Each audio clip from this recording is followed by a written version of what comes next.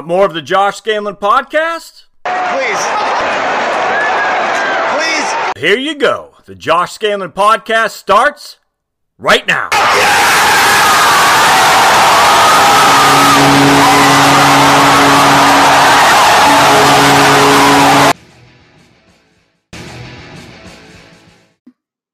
Welcome to the Josh Scanlon podcast. This episode first appeared as a video on my YouTube channel at youtube.com/Heritage Wealth Planning. I hope you find it informative. Thanks. All right, it's going to be part 2 of our series on mortgage debt and how housing is your number one cost that you have, to include healthcare. I'm telling you right now it is. So we're going to dive right into this again, and we're going to look at the Census Bureau statistics from the United Census Bureau, the American Fact Finder, and this time we're going to look at the mortgages. People have a mortgage and what that looks like. So let's dive right into this, my friends. Don't forget to subscribe. As always, thumbs up, comments, the whole thing. Share, subscribe, share, smash the like button. All right, so if I'm not at my normal excitable self, it's simply because I don't feel good, actually. I'm fighting a cold, man. I tell you, I've been coughing up a lung here, and I don't even smoke. Quit smoking Newports many moons ago, 1990, as a matter of fact. Ooh. All right. That might be better for some of you who like a calm narrator as opposed to old crazy Josh. But I have had 2 cups of coffee today, so it's not as if I don't have caffeine running in me, my friends. It's just don't feel great. All right, so let's look at this. So going back to Census Bureau, United Census Bureau, now we did the mortgages. People who have a mortgage. All right, so these are all owner occupied housing units. That means you live in the home for which we're discussing, and there's 48 million people or households, I should say, that are living in their home that have a mortgage. I hope that makes sense. So we have living in your home with no mortgage, living in your home without a mortgage. All right, so with a mortgage, which is what we're looking at here. Now, the value of these homes is going to be significantly skewed higher than what it was the value of the other ones. Now, 100,000 to 300,000 is more than half, is the majority of the value of these homes that have a mortgage, 100 to 300,000. If you factor in 100 to 500,000, 70% of the population has a home valued at 100 to 500,000 bucks. I'm telling you, there's something here which I find to be of interest. We'll talk about as we go forward here, but I mean, 70% of the population, if they have a mortgage, their house is worth between $100,000 and $500,000. Mortgage status with either a second mortgage, a home equity loan, but not both, a second mortgage, home equity. So we're going to talk about this. So 14% of all people who have a mortgage have a second. Now, home equity loans can be synonymous with seconds, but in this case, they're saying they either they have another form of debt they have to pay. A subordinated loan is what we call it in banking. And so in this case, it's a second mortgage, a home equity loan. And 14% of all people who have a mortgage carry on a subordinated loan. And then 85% don't, but it's still quite a significant amount in my opinion. All right, so the income of the people who have mortgages. And this is interesting because remember before we had 60% of the population had between 10 and 75,000 of income, 60%. Here, I mean, 50 to 75,000 people, 50,000, 75,000 people actually the most income is 100 to 150,000 people. In fact, if you take the top 100 to 150,000 or more, that's 41%, 42%. So the bulk of people are in the 75,000 above. So the majority of people, we got 42. Yeah, 60% of the people here. So that's interesting now. 60% of the people with no mortgage had income between 10 and 75,000. 60% of the people with a mortgage have income over 75,000. That's interesting. 60% of the people with no mortgage had income less than 75,000. 60% of the people with a mortgage have income over 75,000 bucks. Interesting. This is what I find a little bit concerning. Ratio of value to household income in the past 12 months. Less than 2. So again, you have a house that's, in this case, valued at $500,000. All right, your income is $300,000. That means you have less than a 2-to-1 ratio home value to income. 38% have less than 2, and they don't say below 0. And I bet a lot of those people have a negative ratio of less than 2 to 1. Where they have their income is less than their house is less than their income, right? Ratio of value of home. That's right. Ratio. Yeah, I bet it is. Absolutely. When you factor in their equity, I should say. Have to think about that a little bit. But anyway, in this case, they're saying ratio of your home value to household income in the past 12 months. So if you have a $500,000 home and $250,000 of income, your ratio is 2. If you have a $500,000 home and $100,000 income, your ratio is above 4, if that makes sense. In this case, the majority have less than 2 to 1. So they have, that's interesting. In fact, 60, was that 60? Let's see, 38 plus 23 was 61. But there you go. 61% has less than 3 to 1 as a ratio of value of their home to income. And before, it's skewed on both sides. They had, I think it's 36% were 4 and more, and 35% were 2 or less. That's interesting. Don't know what to make about that. What I think I make about that is that they have a lot of income, but not a lot of house equity. And this isn't just equity. This is total house worth. So they have a lot of income relative to the value of their home. And that would be scaring to me. And this is for people who have mortgages. Let's think about it. Let's let that settle in for a second. Here's a big one, monthly housing costs. So here we had, in the people who had no mortgage, between 2 and 600, 60% of the people had monthly housing costs of less than $600. Here it's 2.8. 3% of the people have less than $600. Look at that. The big one right there is monthly housing costs of $1,000 to $1,400. And we come up here. Yeah, look at that. That's right there. That's 60% right there. So before, no mortgage, between less than $600 were 60% of the people who had monthly housing cost of $600 or less. Here, 60% of the people have monthly housing costs between $1,000 and $2,500. In fact, 90% of the people with no mortgage had monthly housing costs less than $1,000. Here's about 20%. And here, 80% of the people have housing costs more than $1,000. Yeah, that's and the median is $1,500. I don't think they had the median before. So the median means 50% of the population has housing costs more than $1,500. 50% of the population has housing costs less than $1,500 if you have a mortgage. I can't remember what the median was before. That's interesting.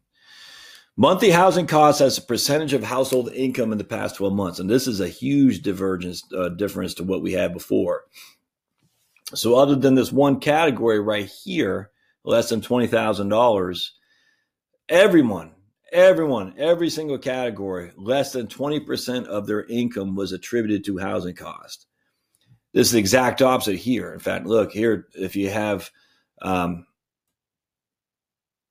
than this one category, look, if you're making less than $20,000, the only everyone.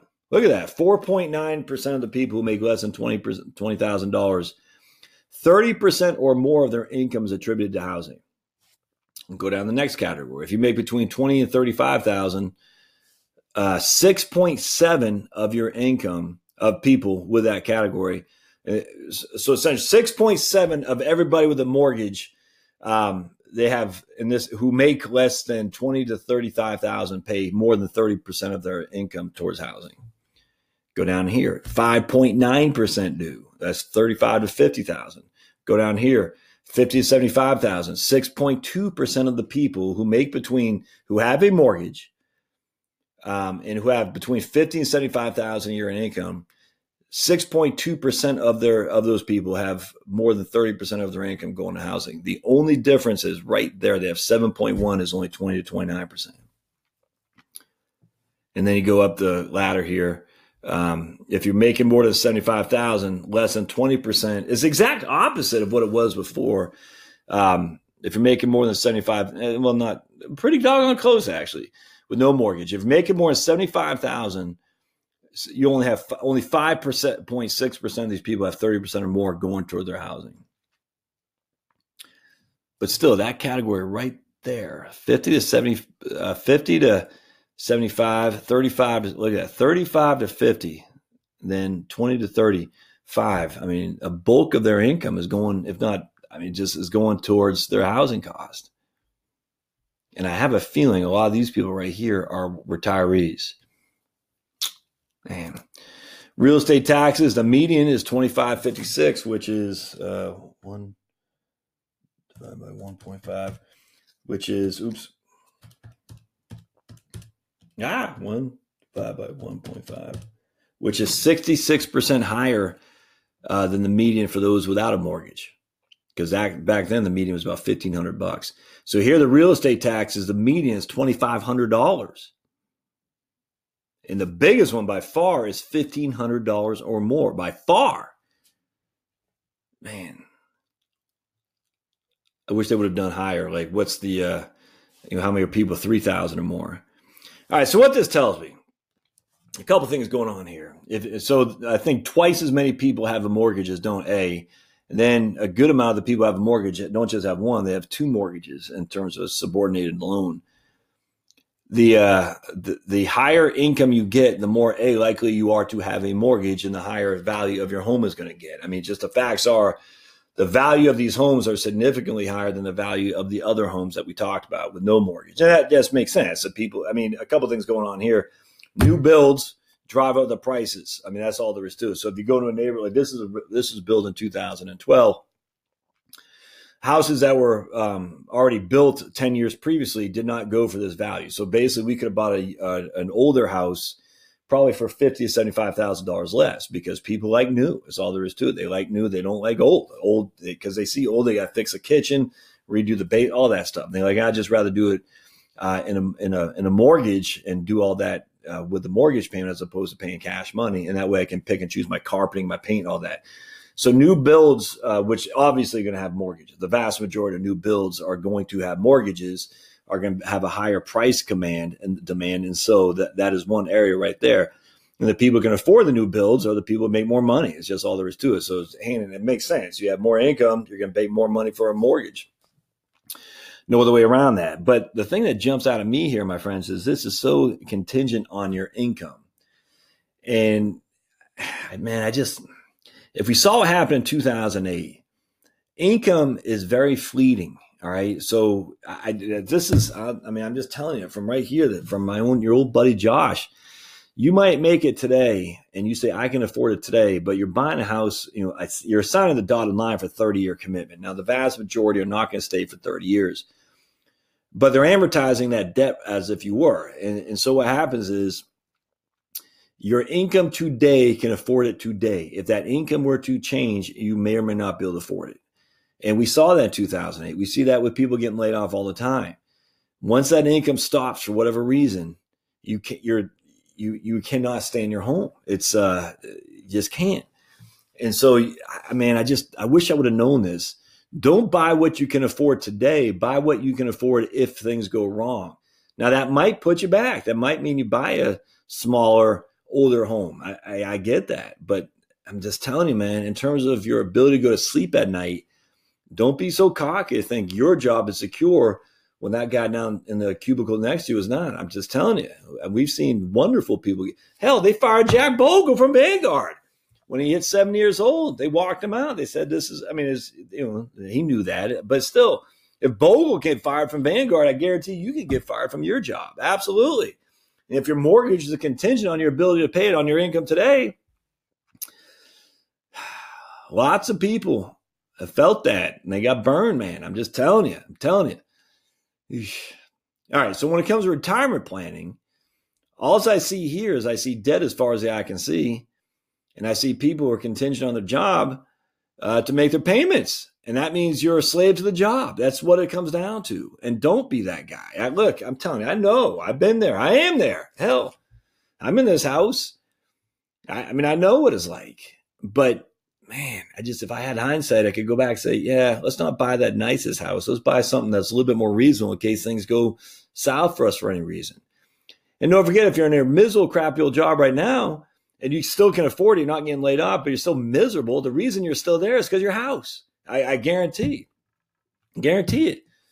The corollary would be there, well, what if I leave and I don't have health insurance? Well, the answer to that is simply leave to go some other place for the lesser paying job that you'll enjoy more. Well, I can't do that because my mortgage. Again, exactly. You're not staying there for your health insurance. You're staying there because of mortgage debt. If you don't have mortgage debt, though, and you're in a crappy old job and you're only staying in your crappy old job because of health insurance, but you have no debt, then you can quit that crappy old job and go to Lowe's. Drive a forklift in Lowe's. They'll train you, for heaven's sake. I just think this is bad. And it's only getting worse as more and more people have mortgages as they go into retirement. So, all right, anyway, that's enough of my diatribe. We're going to go into this more, looking at other things here in terms of what other people have using the Census Bureau, because I think it's interesting. But I tell you, the dispersion, discrepancy, divergence, difference, whatever. Dispersion, there's 4 Ds. Alliteration, dispersion, discrepancy, divergence, difference. All these things are attributed solely to mortgages. Now, the bulk of that the reason for that is because their income. You make more income, you're more confident, I imagine, in your ability to afford things, to deal with cash flow issues, you think. But I've seen that happen. I'll never forget when I lived in Tennessee, or I was working in Tennessee with this guy, nice guy, came in, his wife had some kind of issue, and she was nice, but she couldn't work. I don't know, MS or something like that. I forgot what it was. And he was living high in the hog in a real estate company. He's basically, I don't want to say a general contractor. I forgot what he was, but he wasn't a general, but he was like putting deals together for his real estate firm to build businesses, for malls and stuff like that. I can't remember exactly, but commercial building, that's what he was doing. And he was making bank. Nice guy, living high on the hog, a nice house. You know what I'm saying? Nicest schools, nicest house. And real estate market, he lost a job. He actually didn't lose a job. He went from making like $200 to keep his job, like $50,000 a year. Couldn't afford his mortgage, had to walk away. Sent them the keys. He said, "Look, I don't feel honorable doing it, but there was nothing else to do." And they lived in essentially an apartment in a bad part of town. His kids had to go to this public school, and he was saddened by that. But he knew what happened. He lived too high in the hog. He knew it. And I'll never forget that guy, because I've seen that story a million times to Sunday in my career as a financial planner. Young men doing well, thinking the world's their oyster, trying to provide for the family the best they can. They only want the best things and stuff. Living high on the hog, just doing it right. They're still showing up to work, still doing it, not cheating the system, but just this wealth makes them feel good about themselves, and they want to show off. There's no other way around that. And what they do, of course, is they spend according to what they can afford at that time. The problem is the debt stays, even if your ability to afford it goes down because you got laid off, or you lose your job, or you get a reduction in salary. The debts are still there. And many people have felt the burden of having to pay those debts or walk away because they no longer have the income to support it. It's sad, man. Sad. And I hate to say it, but when it comes to retirement, at that point, it's too late. There's nothing you can do, because this is it, man. Trust me, if you think you're a 65-year-old guy going back to the same job you quit 5 years previously, it ain't going to happen, my friends. You cannot tell me there's not age discrimination out there. It's not going to happen. So you better get your ducks in a row before you hang it up, because I'm telling you, the company that was sad to see you go and love for you to come back and says, "Hey, if you ever want to come back, let me know." It's not going to be the same once you're 2 years out. Trust me, it won't. And because of that, you better make sure that you can afford what you're living in right now if something were to go awry, because once you take that leap, there's no looking back. Anyway, I think the moral of this story is don't have debt, don't have mortgage. If mortgage is the number one concern, number one expense for retirees, and I'm just telling you, it is. There's no doubt about that. There's no question. There's just not. Housing costs are the number one. Did I say mortgage? Housing cost. And if housing costs, the predominant housing cost is your mortgage debt. So the number one thing you can do to secure retirement is to have no debt. There's just no other way around that. None whatsoever. And don't say, well, the market will give you 6 and the mortgage is only paying 3. The market doesn't give 6 in a linear capacity, man. If we learn anything from the last 20 years, the market does what the market does, which is up and down, up and down. And Murphy's Law will dictate it'll go down at the most inopportune time for you. So, all right. I hope that helps. It's interesting to me, but man, try to pay off that debt. All right. I'm not sad. I'm coming across sad. I'm not. I just don't feel great. But just, as I was going through this exercise, I was thinking about it while I was, yapping here on YouTube. And that's just what popped out of me, is that the exact amount of debt that people have, the amount of debt that people have on mortgages, then you factor in those second debts. And I just think, look, I'm there, man. I don't have a second mortgage, thankfully. I took out a 401k. I took out an IRA, paid the 10% penalty, paid it off. I did. And it feels great not having it. And I refinanced my mortgage a couple of years ago. So what I did is I took my money out of my IRA, paid the 10% penalty, paid off that second mortgage. I think I needed $20,000 of cash. And then I refinanced just so I could have one debt. And even today, though, I wish I would have never taken that second debt, the second mortgage, because that was what made me refinance. Should never have done that. People say it's always good to have a home equity line of credit. It is, but if you're like most Americans, your old buddy Josh included, you'll see something you want to buy that you don't need to buy with a home equity line of credit. And next thing you know, that home equity line of credit is $20,000 to $30,000. You're like, man, what happened? I'm just telling you, man, that happens. And you'll say, oh, I didn't expect to have it. I was going to use it for emergencies, but I don't know. I wanted whatever. I can't remember what we spent it on. I don't remember. Hey. All right. Be careful out there, my friends. Subscribe, comments, thumbs up, the whole things, and we'll see you next time. Thanks now.